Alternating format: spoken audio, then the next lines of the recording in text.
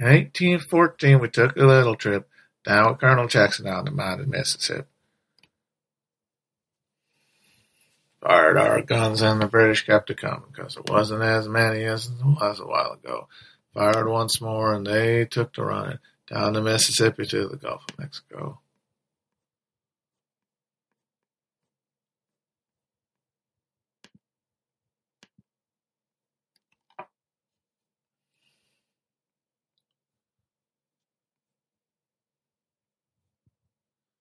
But please, Mr. Kennedy, I don't want to. Please don't send me into outer space.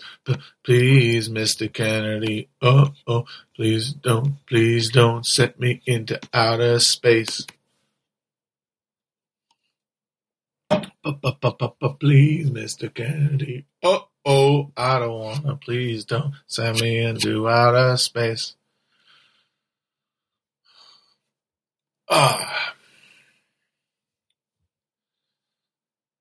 Hey, folks. So there's another dang article about Chapo in this fucking New Yorker. They love doing this. It's weird. And you know what? If you put an article about us that gets people talking on the wheel of samsara that is Twitter conversation topics, along with men B not having a bed frame and David Foster Wallace is toxic, and fuck, there's a bunch I'm not even thinking of. Should there be slurs in DSA that people can argue about all day long and then wait a few months and get another one? It's on the wheel of pain for sure. It's on the eternal wheel of suffering. And it is very funny to me that the media is so incestuous now. It is so cloistered. Now, obviously, they're not all rich. A lot of them are fucking like broke freelancers. But I mean, it is so culturally cloistered. Like, there is no real money for media anymore. Like, the infrastructure of making content. It's much easier to do it through the lens of social media.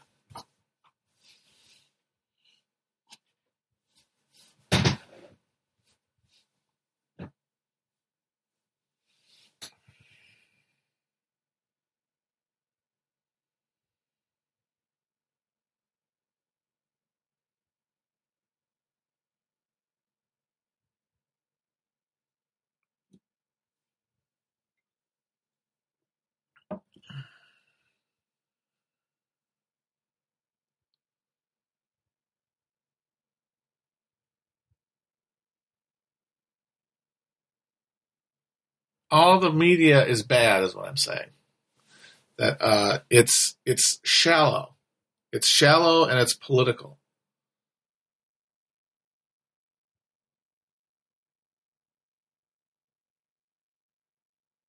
Because that's all they can talk about. All the people who are making culture, they're not having independent lives, right?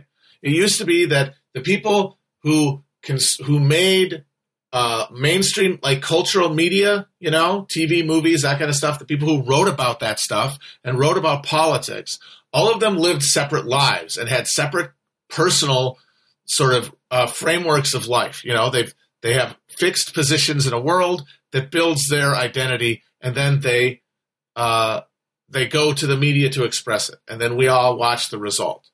And it is a personalized context, right? Like we're getting obviously capitalist propaganda, but filtered through the individual perspectives of these individual people.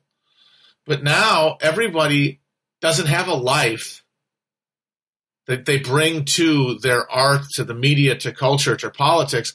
Those things have replaced their lives because that's where they feel agency.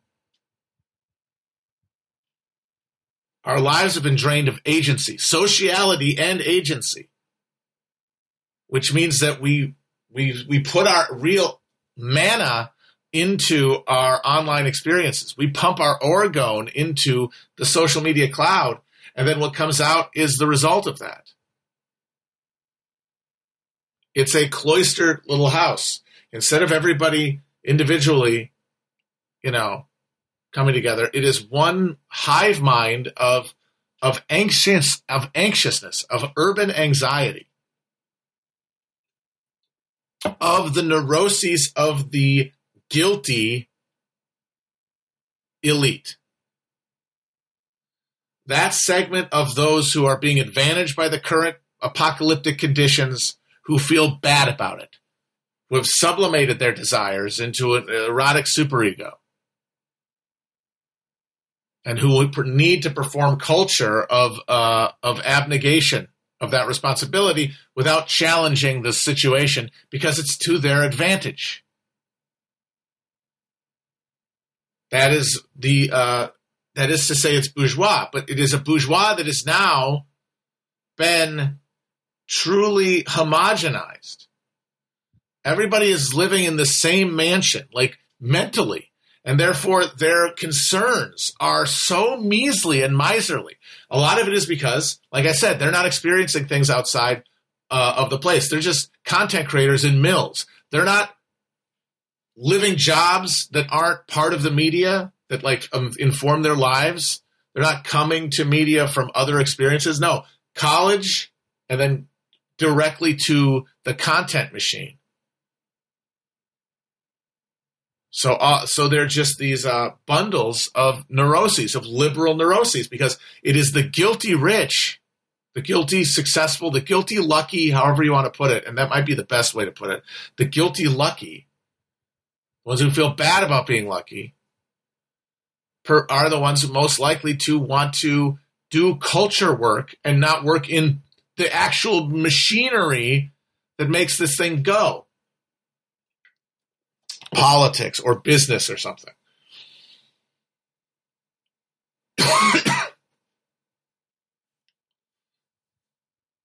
And those people staff it. The meritocracy is powered by people who believe that their luck can be consecrated by the application of some social justice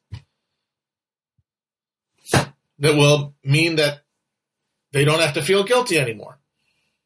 That's what liberal politics is, and liberal culture is enacting your difference, enacting your non-culpability in it. And the thing is, you're not really culpable. You are largely powerless in the face of this.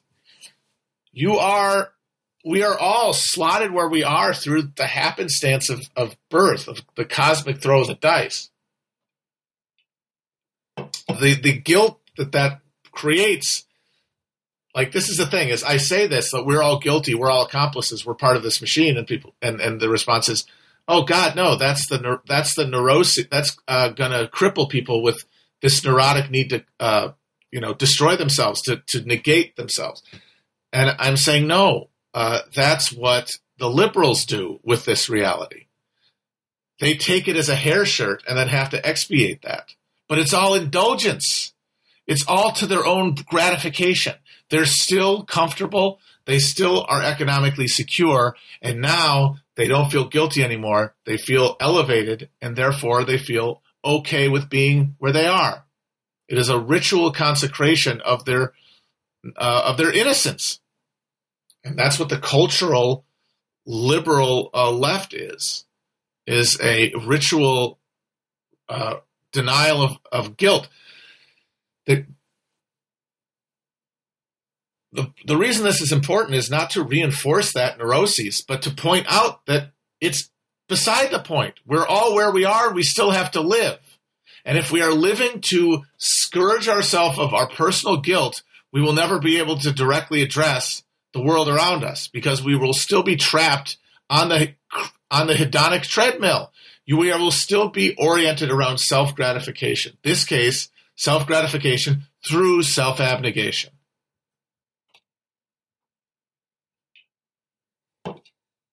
That's liberalism, though.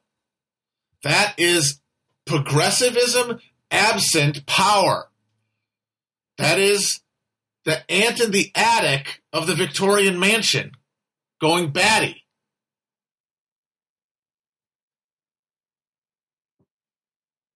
The left the socialist project, grounded as it is in daily experience and motivated by a increased sense of connection to others, solidarity, as it were, that neuroses is not less prominent and can be assuaged away. Now, the thing is, some people say that means we should all be culturally reactionary. No, because that's just the nervous breakdown of the other lucky people who want to maintain their power. The right-wing side of the culture war is just the reverse erotic display. It is the indulgence of the senses and of domination. Insistence that one should not feel guilty about the power they hold, the position they found themselves, because it was ordained by God or nature. But in a condition of terminal decline, just not only personally in that good things don't feel as good over time, they wear out their pleasure, and you end up noticing everything that's unpleasant instead to like create a zone of distinction. The ability to indulge is going away. The ability to both have a life of total consumption and then also pass it off to your children as your legacy, that's going away. And that creates its own psychic outcry. And that is the conservative culture war. Class politics is orthogonal to this conflict, and it must break through it. And this is the central absurdity of that New Yorker article. Its assumption is that the podcast creation and consumption can be meaningfully political in the current context. And I submit that it cannot be. People like to talk about podcasts and the internet and talk about Gramsci, but Gramsci was talking about the uprooting of a peasant society into a working class conscious of itself to the creation of cultural structures around the working class and the peasants that would generate their own cultural superstructure, independent of the capitalist one, nurtured from the roots of struggle, funded through the people's share of profit. That is our socialization of institutions like newspapers and political parties and radio stations and civic governments and culture. And they compare that moment to ours and say podcasts and stuff are that. They're not. We are within the capitalist superstructure. We're fully generated by it because there is no more grassroots connection between working class people as such and any kind of cultural production. They have been declassified. We have all been declassified, and we re-enter the market as monads, as atoms reconstituting ourselves along the axis of consumers of a spectacle.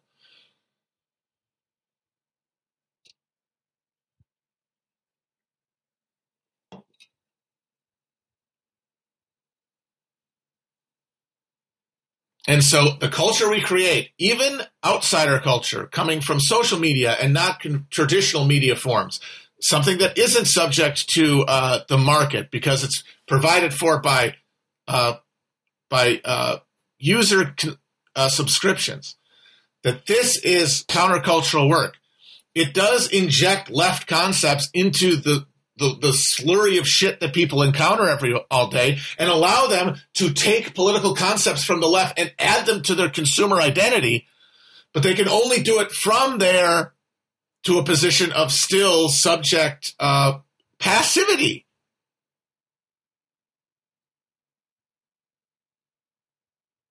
That the kind of things we're talking about, culture we're talking about that would really be challenging would emerge around struggle, around specifically labor struggle. And we haven't seen that yet. Doesn't mean it's not going to happen. I predict it will. But it's not yet present, which means talking about what type of political podcast is the morally right one to listen to, because it's doing the most and best politics. And by listening to it, you're going to contribute to the best politics, is delusional fundamentally. It is trapped in the matrix. It is stuck in the cave.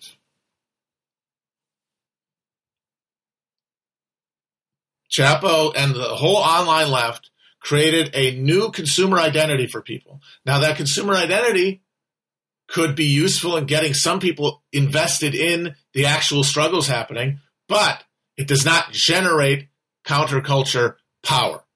And the proof of that was the 2020 primary, when the center of gravity of the Democratic primary electorate was so far removed from the cultural eye of the mores and concepts of left Twitter that got consecrated into things like Chapo, that it was completely irrelevant to the question.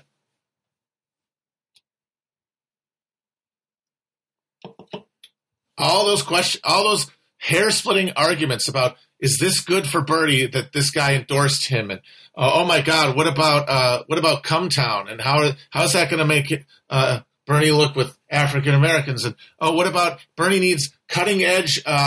Bernie requires cutting edge positions on things like sex work and reparations and prison abolition to excite the people who have already embraced these positions.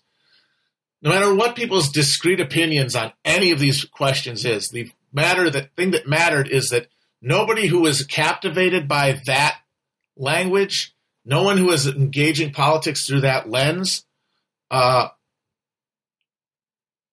was meaningful to the process because they were already overwhelmed. They were already self-segregated because they were cut off from people who were worse off than them, more alienated than them, but less likely to have ever encountered any of this shit. Because these are different worlds. We're creating these little bubble realities within the capitalist media sphere. They're all just bubbles. It's like a buckyball. And they do not interact. Only to experience them from inside and outside is a fundamental different reality, because it is now boutique reality. There is no monoculture. It's like the eyes of a fly. And that means it comes down to numbers. And that percentage of the people, politically agitated, young, downwardly mobile young people, broadly, was a fraction of the total number of young people, most of whom have completely detached from politics as a part of their identity and therefore aren't encountering this argument through the lens that you would need to understand it. They're only maybe seeing it and not engaging with it. And then everybody older and better off is completely outside of it and has created their own reality that is generated by the mainstream media that they still believe in, because they have not yet been fully broken away from that. Even if they now have like a partisan view of it, where like there's two mainstream medias, a good and a bad one, and you affirm your goodness by watching the good one and being mad about the bad one. But it is still fractured away from like what you saw even 40 years ago, but it's not as fractured as what younger people experience the media as. And those people are going to the voting booth. Those people are engaging with politics earnestly, and there are way, way more of them than there are of you. And there's no conveyor belt to get outside of that bubble, because you have to opt into it. And who would opt into it if they were not being pulled there by some demographic magnet? Did you go to college? Did you expect to have a professional job after you graduated? Were you forced to take work that you never wanted to? Are you forced to delay things like having a family? Are you prevented from maturing in a real sense? Are you stulted in your development because you cannot actually exercise power in your life? You're being pulled and you're being infantilized, basically. But because you went to college, because you had bought into a certain package of assumptions about what a responsible citizen who deserves a middle-class lifestyle and unalienated labor should be doing, and that means having a political identity, having political morality, and voting. Or if you don't vote, voting as trying to prove a point, which is the same thing as voting. You have enchanted voting as a meaningful act. It is identity forming to you. That does not happen to most people now. And certainly most people who fall outside of the lucky zone, for whom the state's compact has always been a fraud, for whom there has never been a chance to invest yourself in belief in these things because it was never going to pay off. There was never a bargain said that if you do X, Y, and Z, you will get treats. It is you will do X, Y, and Z, and if you don't, bad things will happen to you. But if you do, bad things will still probably happen to you. And so the question of how to consecrate my dedication to the state never occurs. That means you're not encountering this political argument within this bubble, and Bernie's campaign passed through you like gamma rays, by and large. If it brought working class people to Bernie, it was through the lens of the mainstream media. It was what they saw in commercials, and even though it was all biased against him, he's such a powerful figure, and he has such a clear message that he actually did win a bunch of people over, but not enough.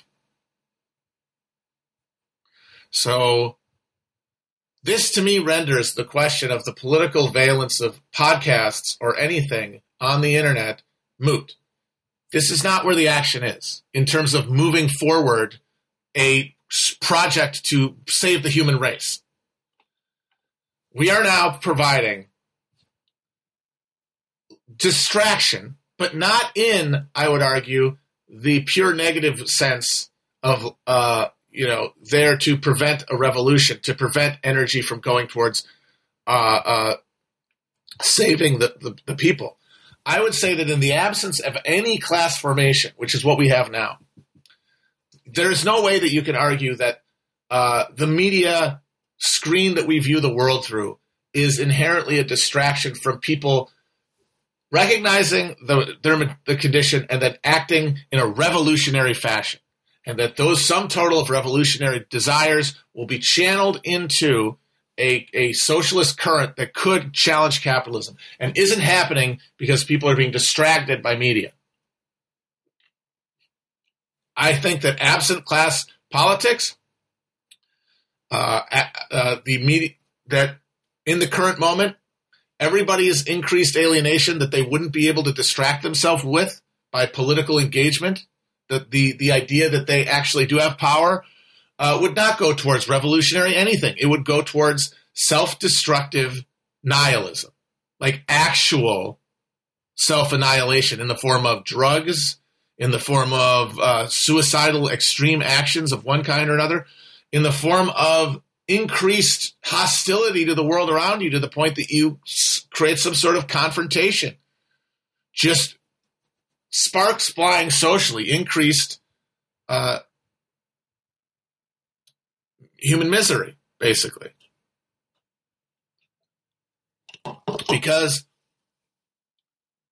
why the hell would we assume that this misery that we're now distracting ourselves from, if felt more keenly, would have us be able to do anything useful? Part of the reason that we're all so anxious is we feel how powerless we are, which means that if you say, oh yeah, the very few things you do have an ability to imagine yourself in charge of, like what you watch, who you vote for, what positions you hold, what things you'll fight for, what demonstrations you'll go to, what organizations you'll form. If you're telling me that none of that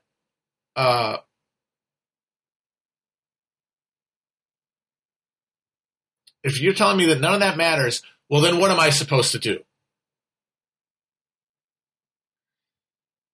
I'm morally obligated now to essentially begin guerrilla warfare with the state, to actually do the revolutionary shit that we're all talking about. I have to do that now because the current machinery is out of our hands and we have to reclaim it, and only through violence, because we're no longer capable of asserting power through organs of law. They will simply rewrite the law. And it's too late for anything else because of the closing walls of climate catastrophe. So we have to try to grab the reins at any means necessary. But okay, say you say, I'm going to do that. You have to do it. Even then, what do you do? Even if you say, I'm willing to forfeit my life, you still want your life to mean something, right? You don't want your life to be like the glass of water that's just poured on the floor, which was Hegel's metaphor for a life that is ended without purpose, a life that just ends when somebody isn't intending to do something. That's like somebody just spills some water.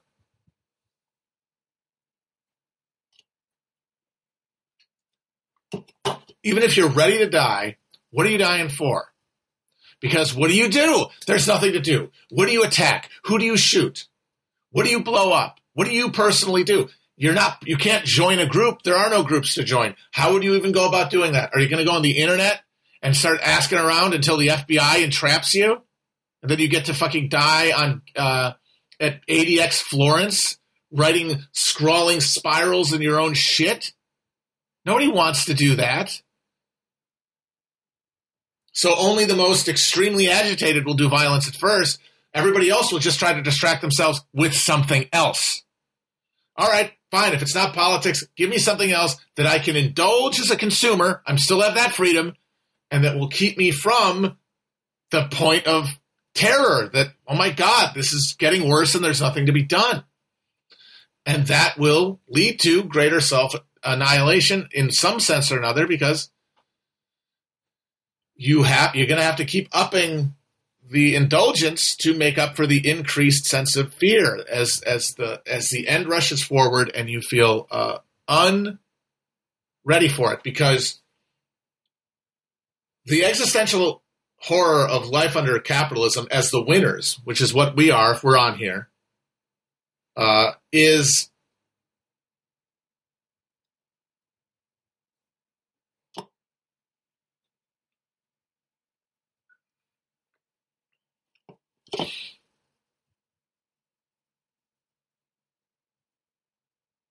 the existential terror of the winners, which we're all trying to expurgate through politics, has to be indulged. It has to be distracted, because it's essentially your body trying to call you, your mind trying to call you into accordance with the reality of the world around you, which is, there's a lot of stuff that I prioritize above being more like active politically because I like it more. But I don't recognize that because I get to. I have the privilege of that. And that is not to condemn anyone morally. That is just a fact. We are built to be pleasure-seeking robots. And we're fighting the programming because we're human beings who are embedded in reality and embedded in connection to one another, and we feel it every day. We just have no way to express it through any sort of in any way in our lives, because we are turned into these machines.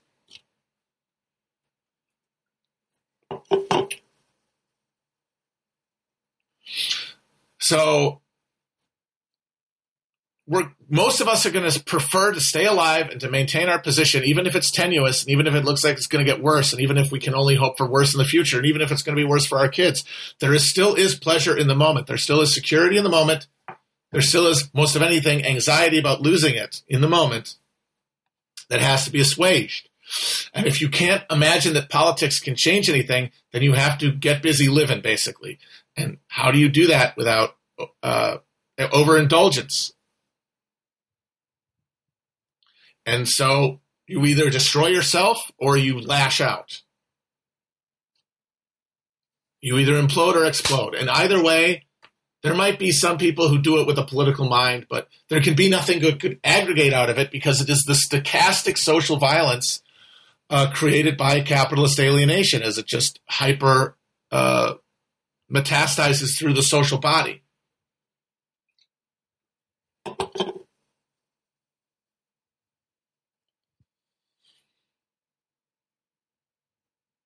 So there's no sense that culture writ large is preventing revolution. It's only soothing us through essentially hospice. Like, it is, as Marx referred to as religion, it is the opium of the people, but not in a pejorative sense, in a medicinal sense. It is allowing us to maintain our sanity, as it were, to prevent ourselves from pulling ourselves apart in the face of the overwhelming horror that living in every moment in this hyper-alienated world that we see collapsing around us and feel no power to be able to stop is engendering.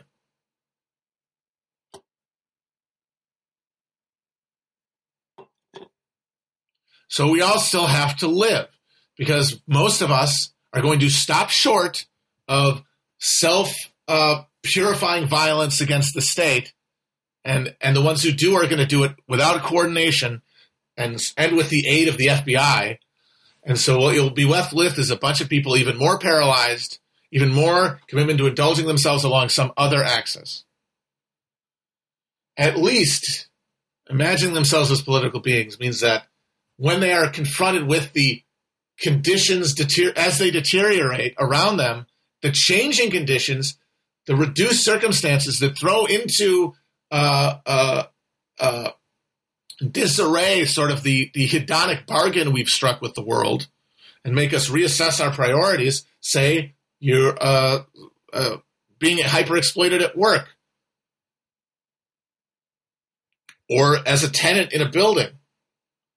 And if you have a political consciousness that is to say politics forms a visceral part of your identity that you've been encountering in the culture, that you can apply it.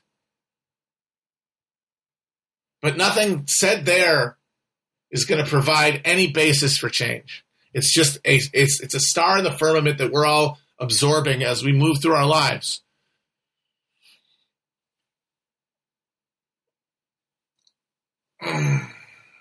And so they wrote a whole article just to preserve in their mind the propriety of caring about podcasts when the world burns. It boils down to the fact that whoever wrote that piece that I didn't write really wants his podcast preferences to mean something. Even though we're at the end, the last stage of American democracy. I mean, obviously it's gone, but it's been gone for a while. But like even our ability to maintain basic faith in its existence, half the population already doesn't think the last election, was real. So when the Republican wins next time with another minority of the vote, it's going to be a universal sensation. And that's going to create its own crises that are going to ripple out through time. And it's going to be accelerated by the collapse of the increased reduction of conditions. And so in this moment, caring about podcasts to the degree that you're writing a goddamn article in the New Yorker, preferring one to the other because one of them is more polite and it's more congenial, it's more aesthetically preferable to you. It is more aesthetically preferable to you.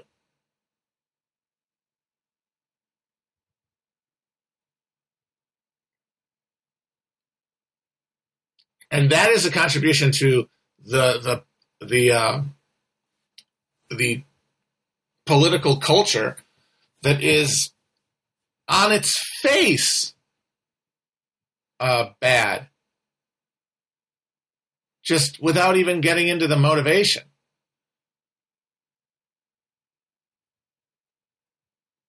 But it's the drawing room antics of Versailles, where a bunch of bored aristocrats who'd had their power taken from them by Louis XIV, had been gelded, had to just run around Versailles, giving each other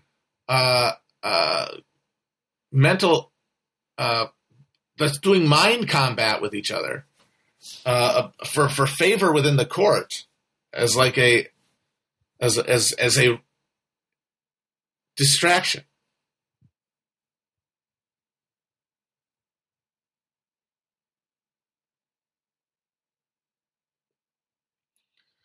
So I do like to remind myself that it's no use getting mad at any of this stuff because, hey, it's all just grist for a mill. It's all grist for a dynamic that is built into the system at this point. We're all stuck in one way or the other because we can't really opt out. Our identities are too enshrined.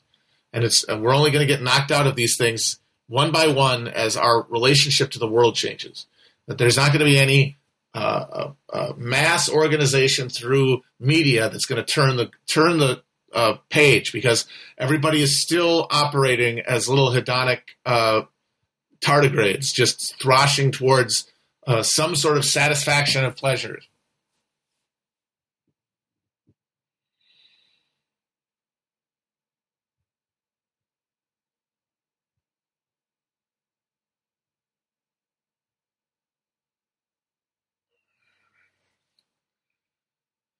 But this is the guilty bourgeois trying to have a bridge party while the streets are running red with blood, trying to tune out the sound. And once again, not anyone's fault within this, because I'm doing it too. We're all making compromises at some point for pleasure, because we see no point in acting that would be anything other than self-annihilation, because there is no hope. That's because this is through the veil of this this media sphere, where we're just communicating to each other through this screen of alienation that confounds any attempt to build anything outside of it that has any real size or coherence. And it's because so much of it is in the language of culture war that is dominated and created by the media itself, and that this is just a subset of, and that it has to refer to. That's the main problem, is that the things that defines this political current, the left political current, can only define itself and the terms within it through the lens of the liberal conservative culture war, because those are the only issues that get reinforced culturally, that aren't just being referenced in the goddamn internet tube. Things like elections and television shows and politicians who say things. Those people are all outside of the left Twitter culture creation network. They have to feed off of something else, because they cannot generate any actual initiative. You're only reacting to the real contest between the political parties. So that means that they have to sort along these axes related to these culture wars, because those are the only reinforcing things. And so as much as we have invested time in it and energy and passion, and we have made our lives better, and this is very crucial, made all of us who have, I think, contributed, participated in one way or the other, better equipped to handle the moment we're in. Not by their posts or their consumer choices, but by the more pressing issues of how do I get through this?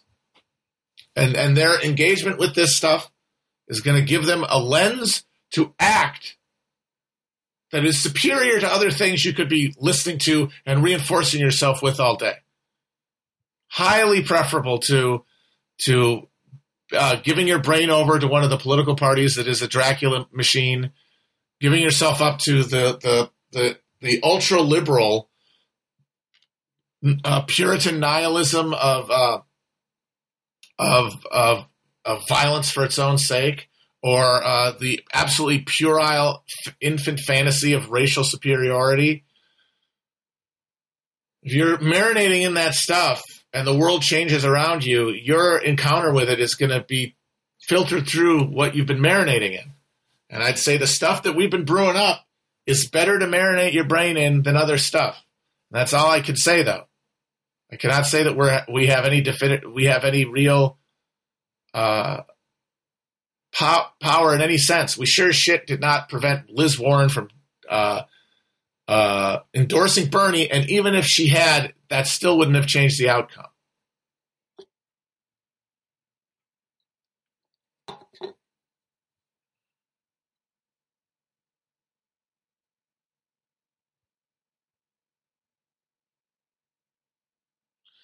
Like, we all have to live, and like I said, mature. The reason everyone is freaking out, no matter where they are in this thing, from Bezos on down, the reason everyone's freaking out in some way or another, acting out. Like, I'm not saying everyone at all times. I'm saying, in the main, most people in most positions throughout most cultures are freaking out, and it is because Wherever the totalizing touch of capitalism has really dissolved social identities and replaced them with the Homo economicus.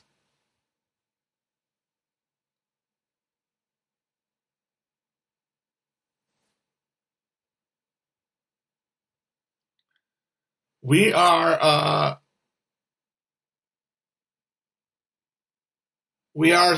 motivated by our desire to consume in the market as an expression, not just of pleasure, and this is the important part. We're all wanting to the quest for identity. The quest. There's two kind of axes of motivation. There's Apollonian, Dionysian. We're getting into the Nietzsche stuff, but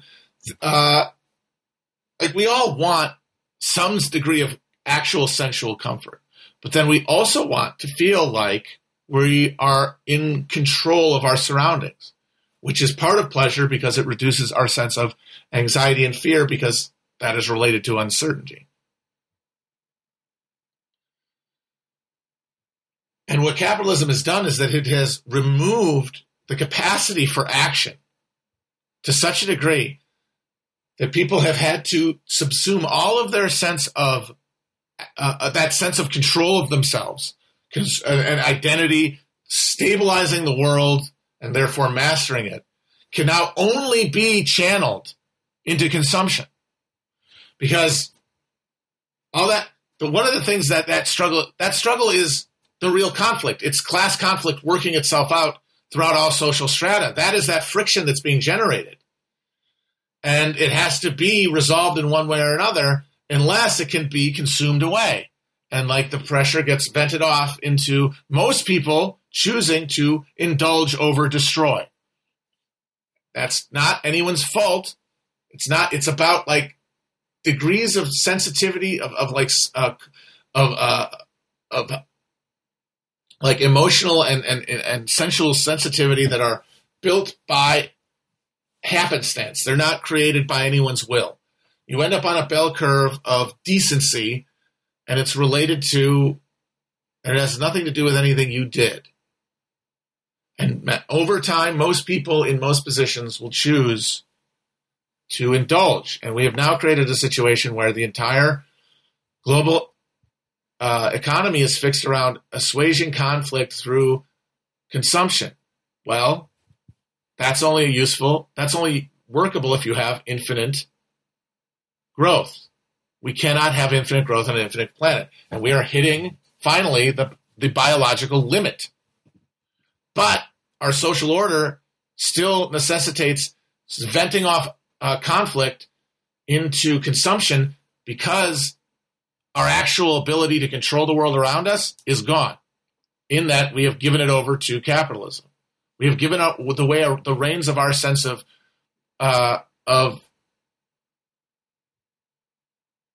assertive identity. Like we all have to feel like we have some will to power, and it's been totally neutered.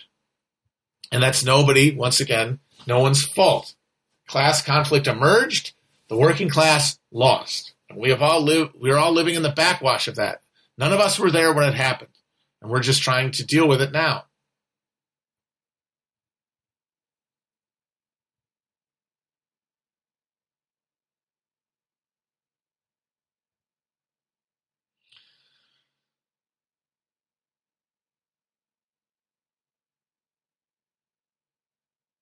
And so that means, though, that because we're all just pushed in the consumer direction by crisis and by anxiety, because we can't imagine using our political, our will physically, like to actually change the world, we have to consume. Because if we were to actually take power or try to take power in our hands, it would involve violence. It would involve a breaking of the fake peace of capitalism, which was put over the whole globe after World War II, and that said we are subsuming conflict into a political battle over resources in order to maintain the conditions of the game and maintain the actual biome. But once that battle was won by capital, there was no more resistance to it. And it overtook the entire world. And now, as the ability to continue to offer consumption as an alternative to action goes away, people start doing action. People start acting. And that means acting violently. And now that violence is undermining the non-existent social fabric we already have, and is being met in response by the creation of this techno, industrial, military, panopticon surveillance hell state that we're all already living in. That exists to keep us from expressing ourselves, from expressing a will to any kind of control of our lives.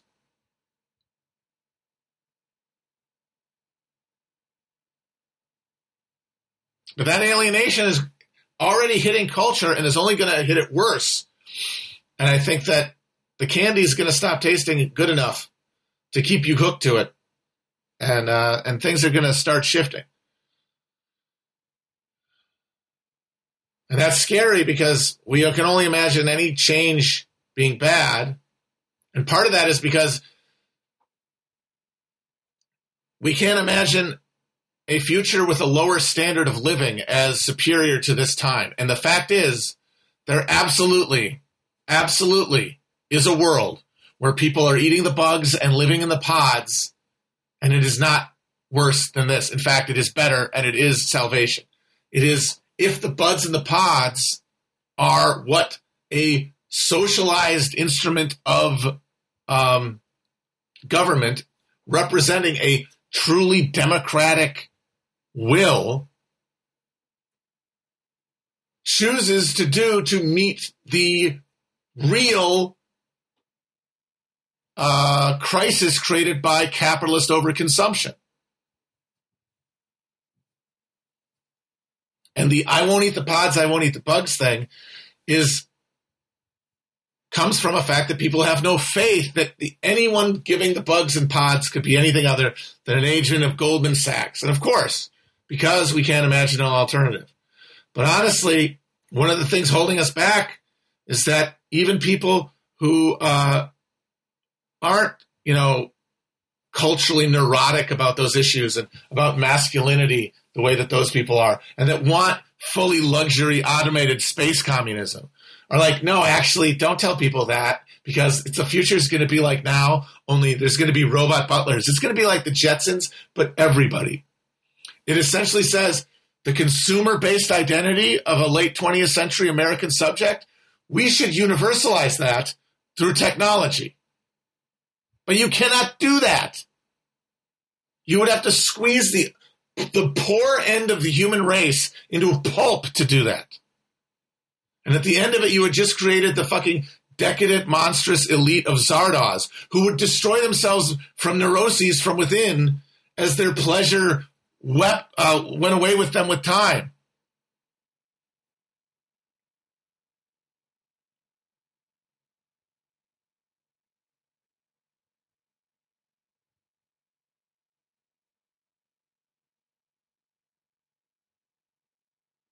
It's just that when we imagine the future, we imagine no matter what the regime is, no matter what the powers that be are,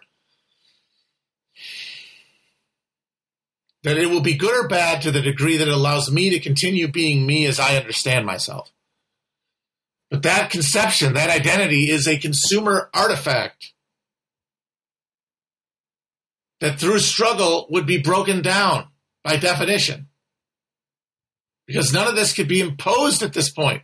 Capitalism has run out of runway. There's no more deals to be struck. There are only conditions to be imposed at the barrel of a gun.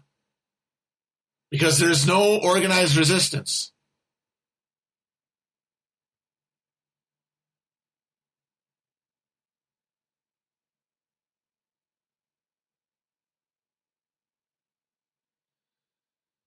The deal, the cheap food, the cheap fucking consumer goods, the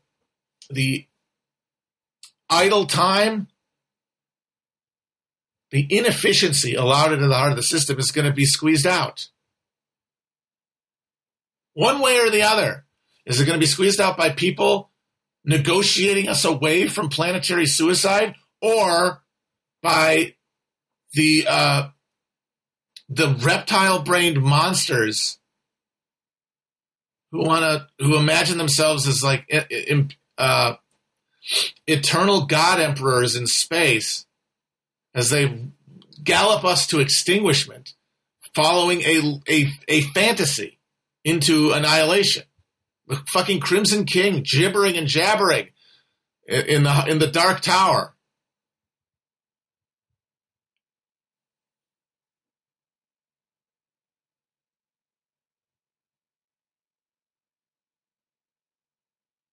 It's because they view the bugs in the pod and the Soylent, and they view all that stuff through the lens of their consumer identity. Well, if I ate that stuff, I would be cucked.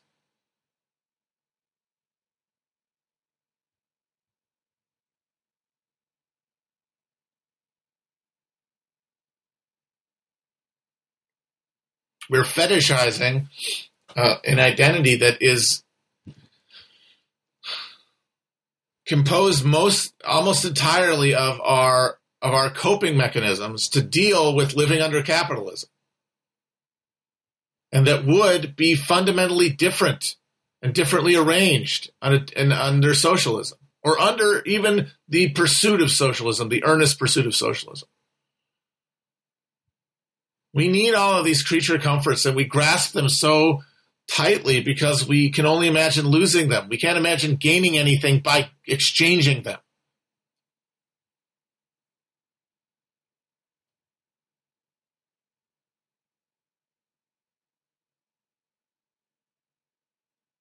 Because we have no faith in a project. And that's because our only encounter with the project is through this gauze of media anxiety, which is the winners, the people who are going to be the last to do anything meaningful, the people who are most enchanted by this thing, because they're able to spend time away from truly physically painful and alienating labor. They're able to pursue some sort of vision of a life of the mind, either through grad school or an attempt at a media career, or even just going on Twitter and having opinions on things and being a consumer of culture. And then investing those symbols with real emotional energy and investing the spectacle of it with real power, because we have the time to do it. And other people, this is the most important part, other people near us and around us do it also. That's why they get pulled like magnets to the cities to work in the knowledge economy. Those are the people whose family has been kept in the golden egg of post-war prosperity long enough to allow regular people access to the same heights of education and sophistication that had previously been reserved for aristocrats. We did create a democratized America in that we democratized the bourgeois experience.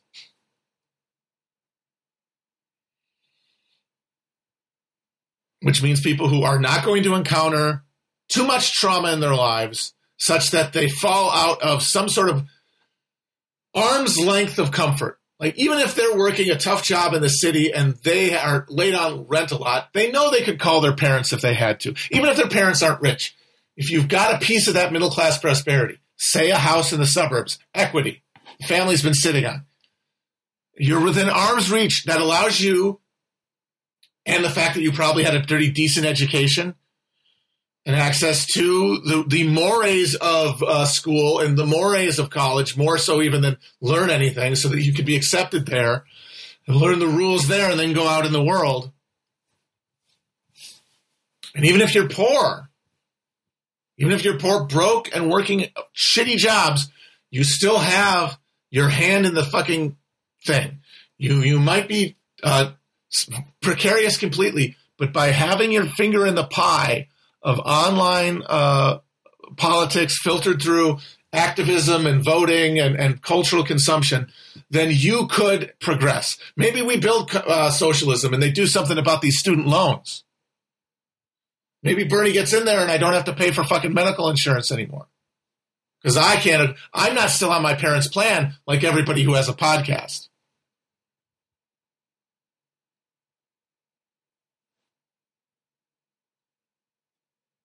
And those people are going to always, including myself, given any increase in crisis, any question of what to do in the moment, are going to defer to something that concretizes the possibility of politics, that says we can vote, we can demonstrate, we can organize, we can do something other than put our bodies in the gears of the machine because it has an effect.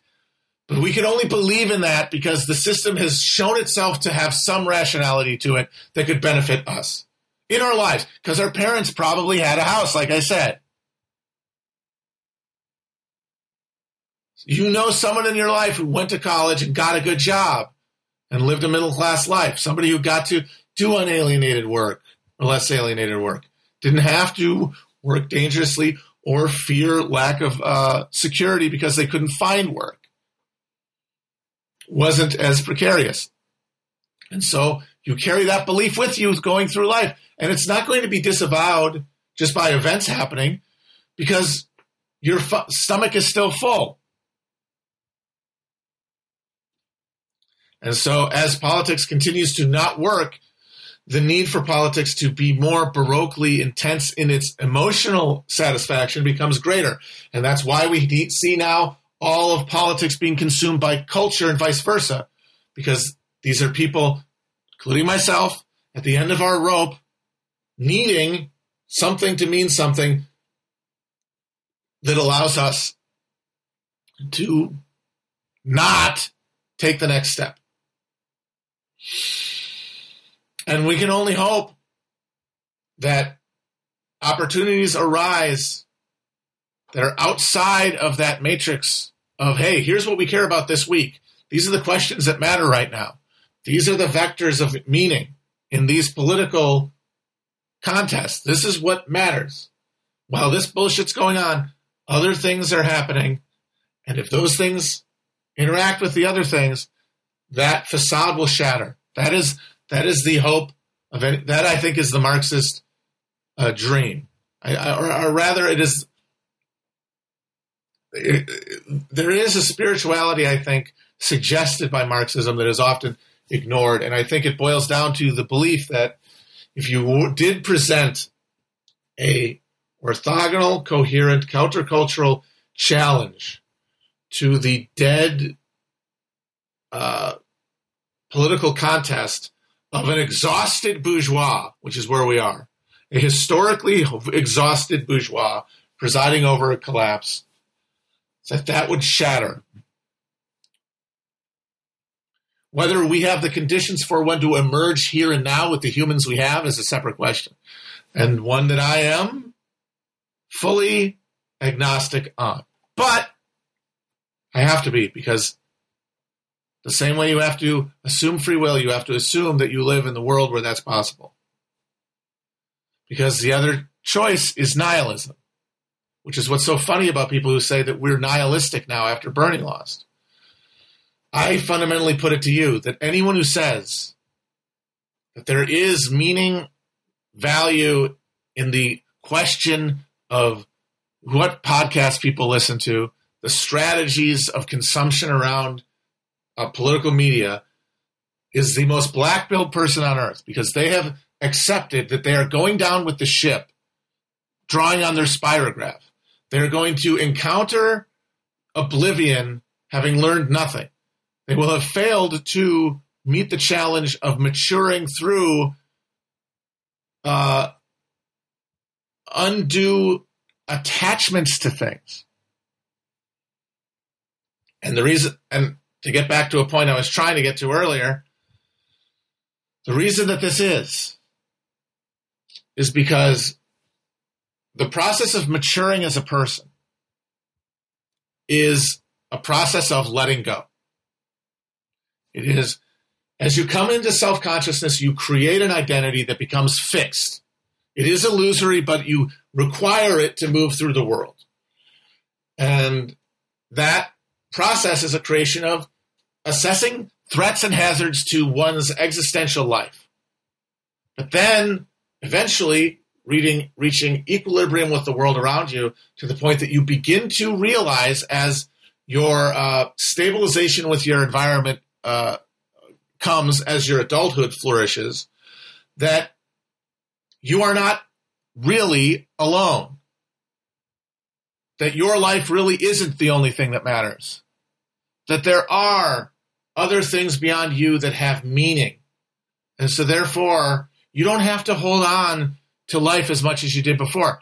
Now, this is in ideal conditions where you haven't been fighting for your life from the time you're a little kid. And that's the thing that damages maturity.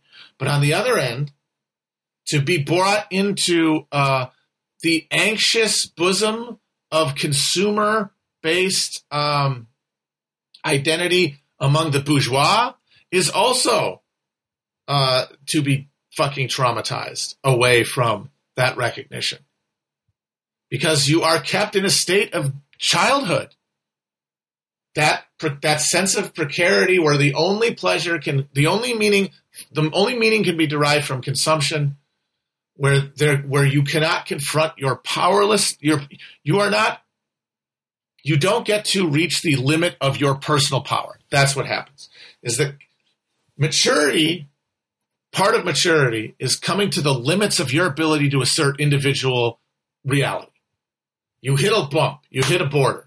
And once you hit that border, you have to come to terms with it if you want to keep living. And that means giving up some. That's the other end of it. Part of it is coming to see other things as meaningful, but it's also to seeing other things as different and as able to impose upon you and to prevent you from just asserting whatever and getting whatever you want. And if you are brought up in the bosom of the civilized post-war America, you never hit a limit.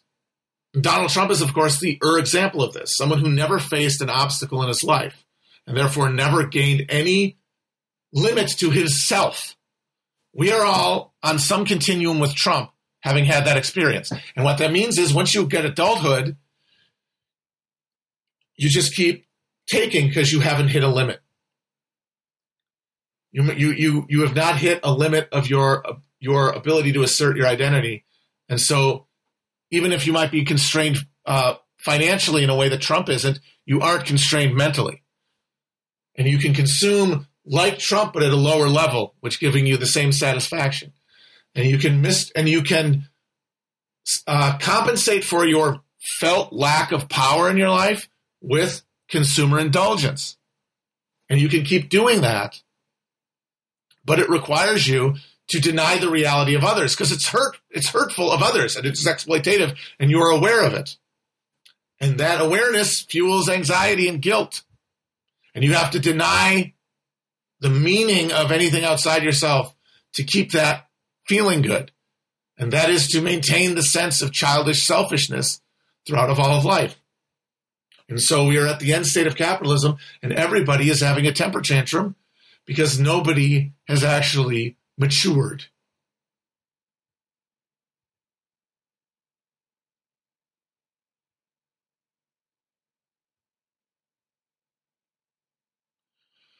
All babies, one way or another, traumatized by either indulgence or punishment at an early age.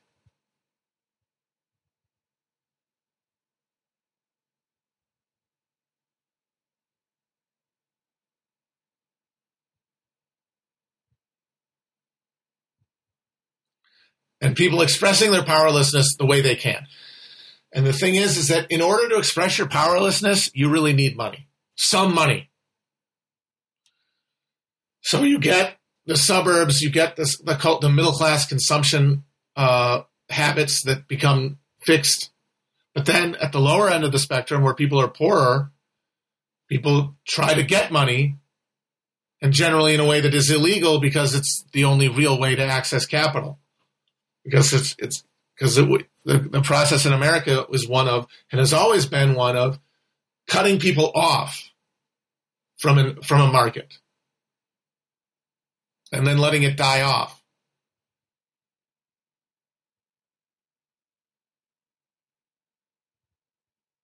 And so that expression of powerlessness comes through violence.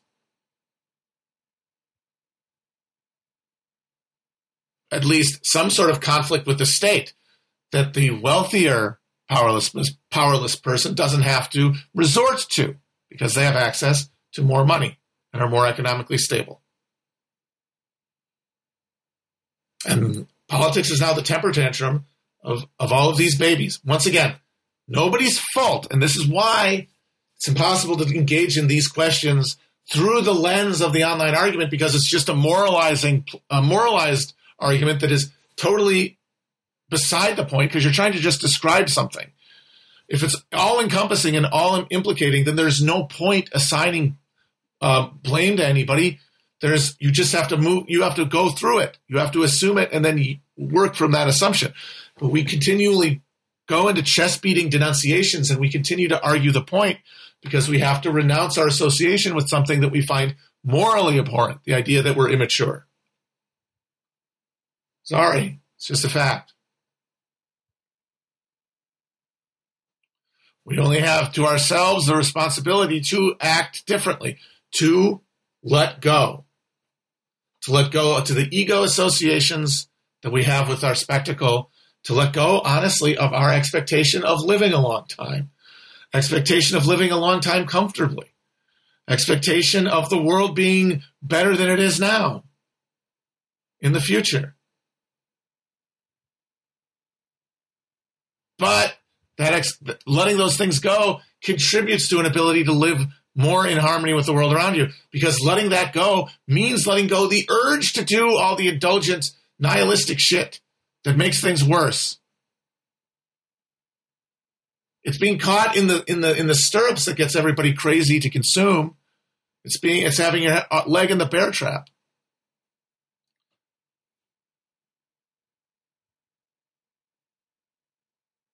If you have let go of the need for every moment to be pleasurable in a certain way, well then fuck. You can maybe act politically stripped of the need for your politics to feel good in an immediate way. Stripped of the ability, of the need for it to be paid labor, basically. Stripped of the thing that prevents people from working, as I have said, for free. Because working for free is the key to building socialism. And when I say free, I don't just mean paid money with money, I mean emotionally. The concept of emotional labor is real. But the attempt to put a fucking price on it is the end state of neoliberal hell. It is emotional labor that is the only thing that can defeat capitalism. Because emotional labor is what gets you to do something for free. The question is, what is the desire? What is the emotion that's being served? And the emotion that's being served is building connections that allow you to let go. Building connections that allow you to offload the neurotic self-reification that a critical end-state narcissist suffers. A child faced with mortality suffers.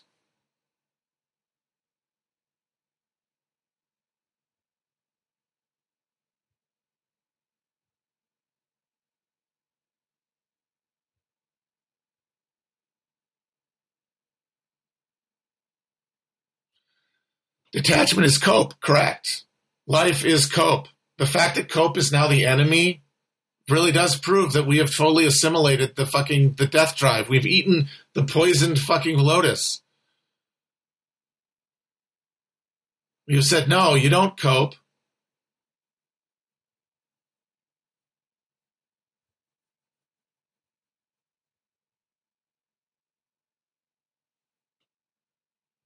You thinking that you're going to do politics? You thinking you're going to post your way to anything isn't cope? Thinking that your memes can have meaning isn't fucking cope.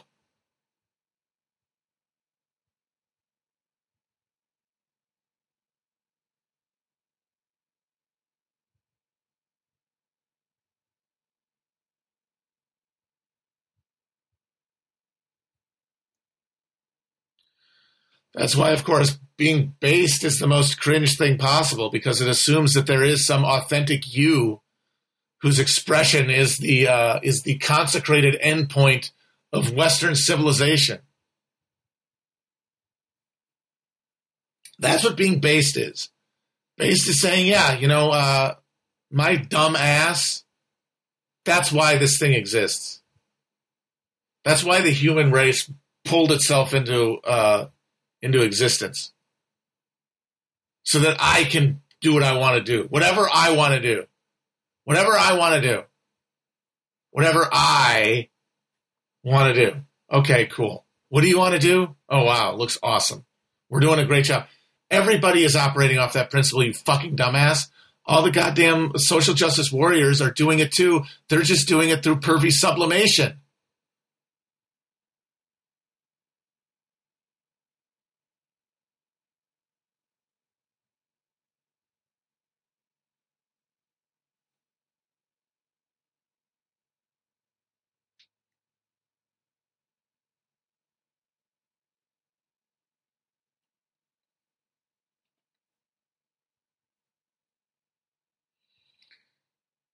Yeah, everybody is just doing that. Everybody is doing that, and look what it is. It sucks. It sucks so bad that the only future that you really imagine, and I think this is the actual, when you say like these people don't believe in a future, I think they do. We all do to some extent. It's just a question of our emotional relationship to that, like what it means to us when we imagine it.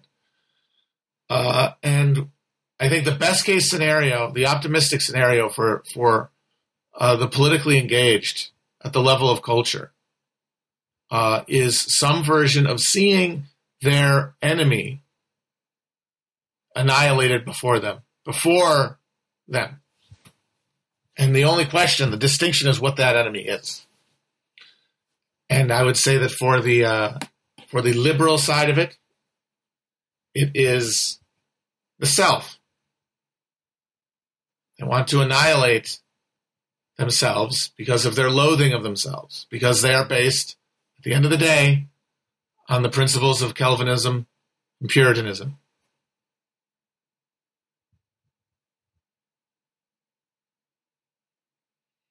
Because they are trapped in a prison of individualism that does not allow them connection to the outside world, God, anything. They are frozen from connection, but they do believe that the other exists. And they do believe that it is holy. And so they are failing it. And so the liberal project is continuing capitalism, but alienating away from the people who make up liberalism piece by piece to destroy. Whiteness, maleness, all that stuff, patriarchy. Of course, it's all just symbolic and ritualized because they don't really, because their politics is completely symbolic and ritualized.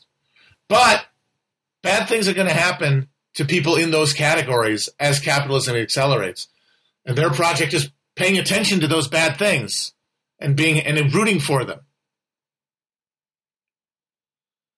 And then the conservatives are those who believe that they are as isolated as the Puritans, believe that they are everything, but believe that everything else is nothing, that they are all, that they are God. Now, of course, they're gods in rotting human bodies, so that creates a shrieking cognitive dissonance that has to be dealt with every moment of their lives. And it means hating the other. It means blaming all of this on the other and then trying to punish them. Because of the cultural coherence of conservatism, and it's the ability of it to manipulate the constitutional framework that was left behind after the Civil War. They're able to actually do it a lot. They're actually able to direct the fire hose towards the other. But the water is pooling around their ankles too. And their project is watching it happen first to the other. And that is the punitive sadism that fuels the actual political contest that the left is only responding to on its terms and cannot provide a genuine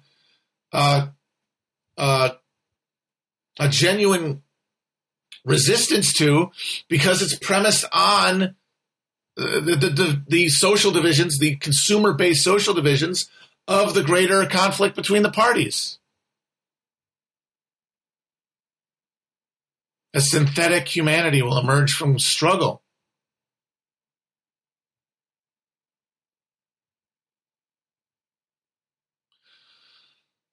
Like, conservatism emerged after the Cold War, or during the Cold War,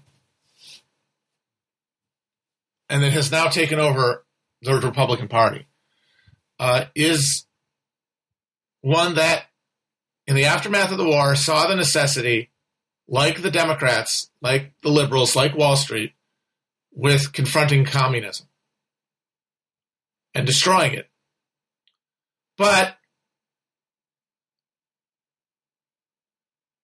the Soviets were giving terms, good terms for capital that would in the long run allow capital to triumph. And so the managers of capital made a deal. Permanent war economy, eventually encircle and eventually overcome the Soviets. A good deal. But to do that, certain things had to happen. The U.S. had to take over a global capitalist order, replacing whatever national bourgeois structure we had before the war, which has already been permanently altered by our intervention in World War I, as the creditors to the Allies, which pulled power towards the United States. But it also had to extend power outwards. It had to do the Marshall Plan. It had to prevent MacArthur from going to nuclear war with China. It had to let China go communist in the first place. It had to make a deal that gave up the Iron Curtain. And later, it needed to get rid of racial segregation, because we were fighting for hearts and minds in the developing world that we needed access to the resources of in order to continue our encirclement of the Soviets. This all has to happen. But to the smallholders at home who don't see that side of it, all they see is culture changing.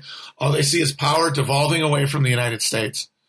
And all they see is their basis for their security at the top of the pyramid being removed, their precarity being felt. And they said then, with MacArthur, with Robert Taft in 1952, with Goldwater, with Reagan before he became president, if this is the cost of containing communism in the long run, then we should fight a war now to preserve this thing before it is dissolved. Now, the thing that they are thinking is dissolving it is communism, right? Because they believe communism and capitalism are the same thing at the end of the day. It's a usually Jewish conspiracy. That's the end point of all capitalist critique, or all right-wing critique of capital. It has to be. There has to be conspiracy at the middle, uniting capital and communism. And therefore, that whatever those capitalists are building is going to squash them. It's going to be some Wall Street, Moscow Bolshevik capitalism, which is now thought of as woke capitalism.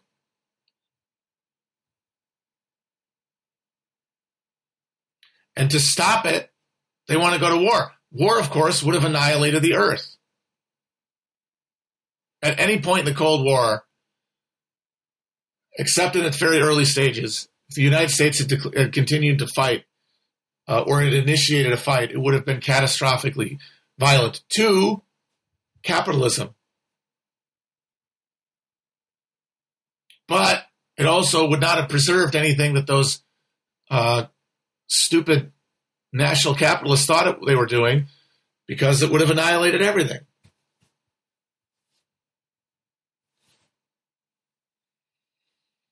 And now that Republican Party, which was moving its way through the machinery all the way, Reagan took power in 80, but the thing is at that point,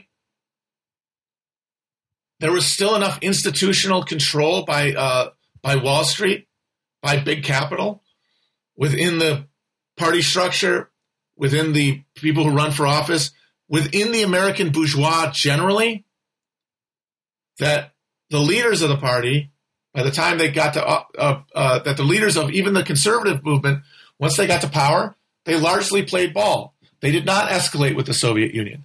In fact, they negotiated arms control, and the conservatives felt that they got stabbed in the back when that happened. Like Reagan had gained a lot of his national head of steam running into 1980 on a campaign of resisting the Panama Canal Treaty that gave up American sovereignty over the canal in 1999 or whatever.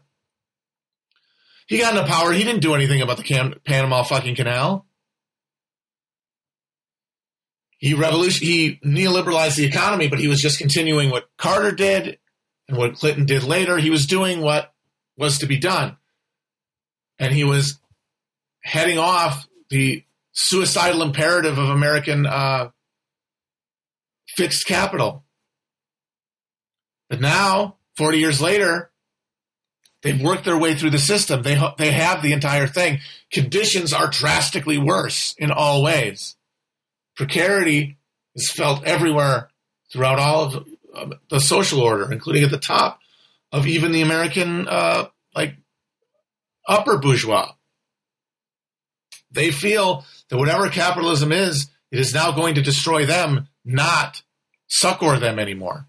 And a lot of them at the middle level are probably right. Their kids are going to get squashed. They're going to be proletarianized. And so they want to fight before that happens. But the war they want to fight is the suicidal war of the bourgeois. It is the suicidal annihilation of the bourgeois on its own terms, the death drive of the bourgeois. And anybody on the left who thinks, we're going to follow this current in order to resist capitalism is only along for the ride. Because the working class is totally totally absent from this picture, because it is not composed.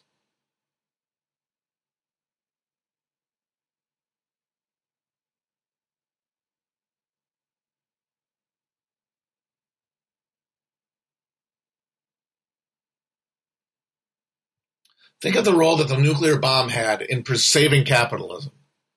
At every point, technology has stood in, because at a certain point, technology and capitalism became inextricably linked. It is now technology more even than the capitalist relations that it fosters that actually asserts capitalism's prerogative. It was the bomb that kept the Cold War cold. But of course, this technology assumes the open system. It assumes that within it are answers to all of its crises. That, we're warming up this, we'll just bring this into the equation. But it's breaking down, because it is only serving profit. It is rerouting all energy to one sector. It is sending us all towards the platonic crispy chicken sandwich at the expense of every other structure of human order that allows capitalist market interaction to persist.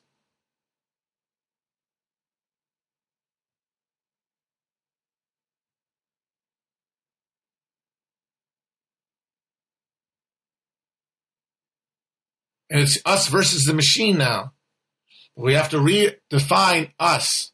We have to refine us. And we can only find us by letting go a little bit, of confronting the real, sober reality around us and letting go of our own stake in it a little bit so we can act virtuously. That is out of a felt communion that is outside of the pleasure principle or the pleasure denial principle that otherwise defines our actions.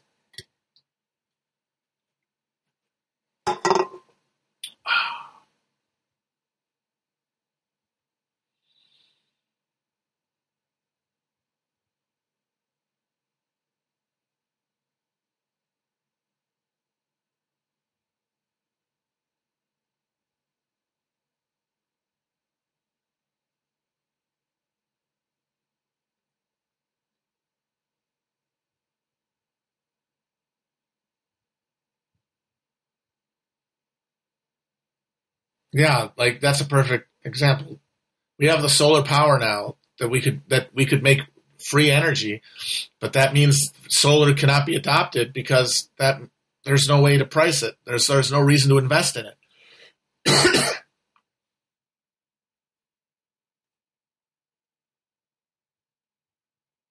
Our hope, the hope that exists is whether any shred of this technological infrastructure can be socialized. Can we get any of it? From within, from the center, from the edges? Can we bring together some social coordination of technological ability that can coordinate human action, that can create like a harmonic, reinforcing tuning of fork effect throughout social organisms? The thing is that I am the least qualified person on earth to talk about that because I don't know anything about fucking technology. I'm a hostage to it. So once again, I reached the edge. I got to bump my nose and say, blockchain, spyware, I don't fucking know. Somebody does, hopefully, and maybe they can get their shit together. No, I'm not a Luddite because this stuff all has to be socialized. It cannot be destroyed. Then we're back to, if not square one, we're back a lot of spaces and with way worse conditions to, way less forgiving conditions than humans had before. Although, we all came from 5,000 people emerging from the bottleneck of a mass extinction. Maybe the people who come out of that bottleneck, no matter what happens, will have had the collective experience of technology and its discontents that we can start fresh.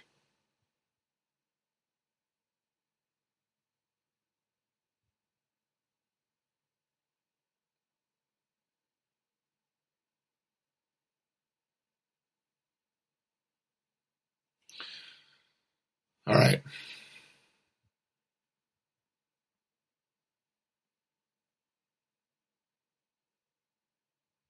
Hope some of that made sense. Catch everybody on the flippity flop. Oh, right. Black Jacobins maybe either tomorrow or Wednesday. Bye.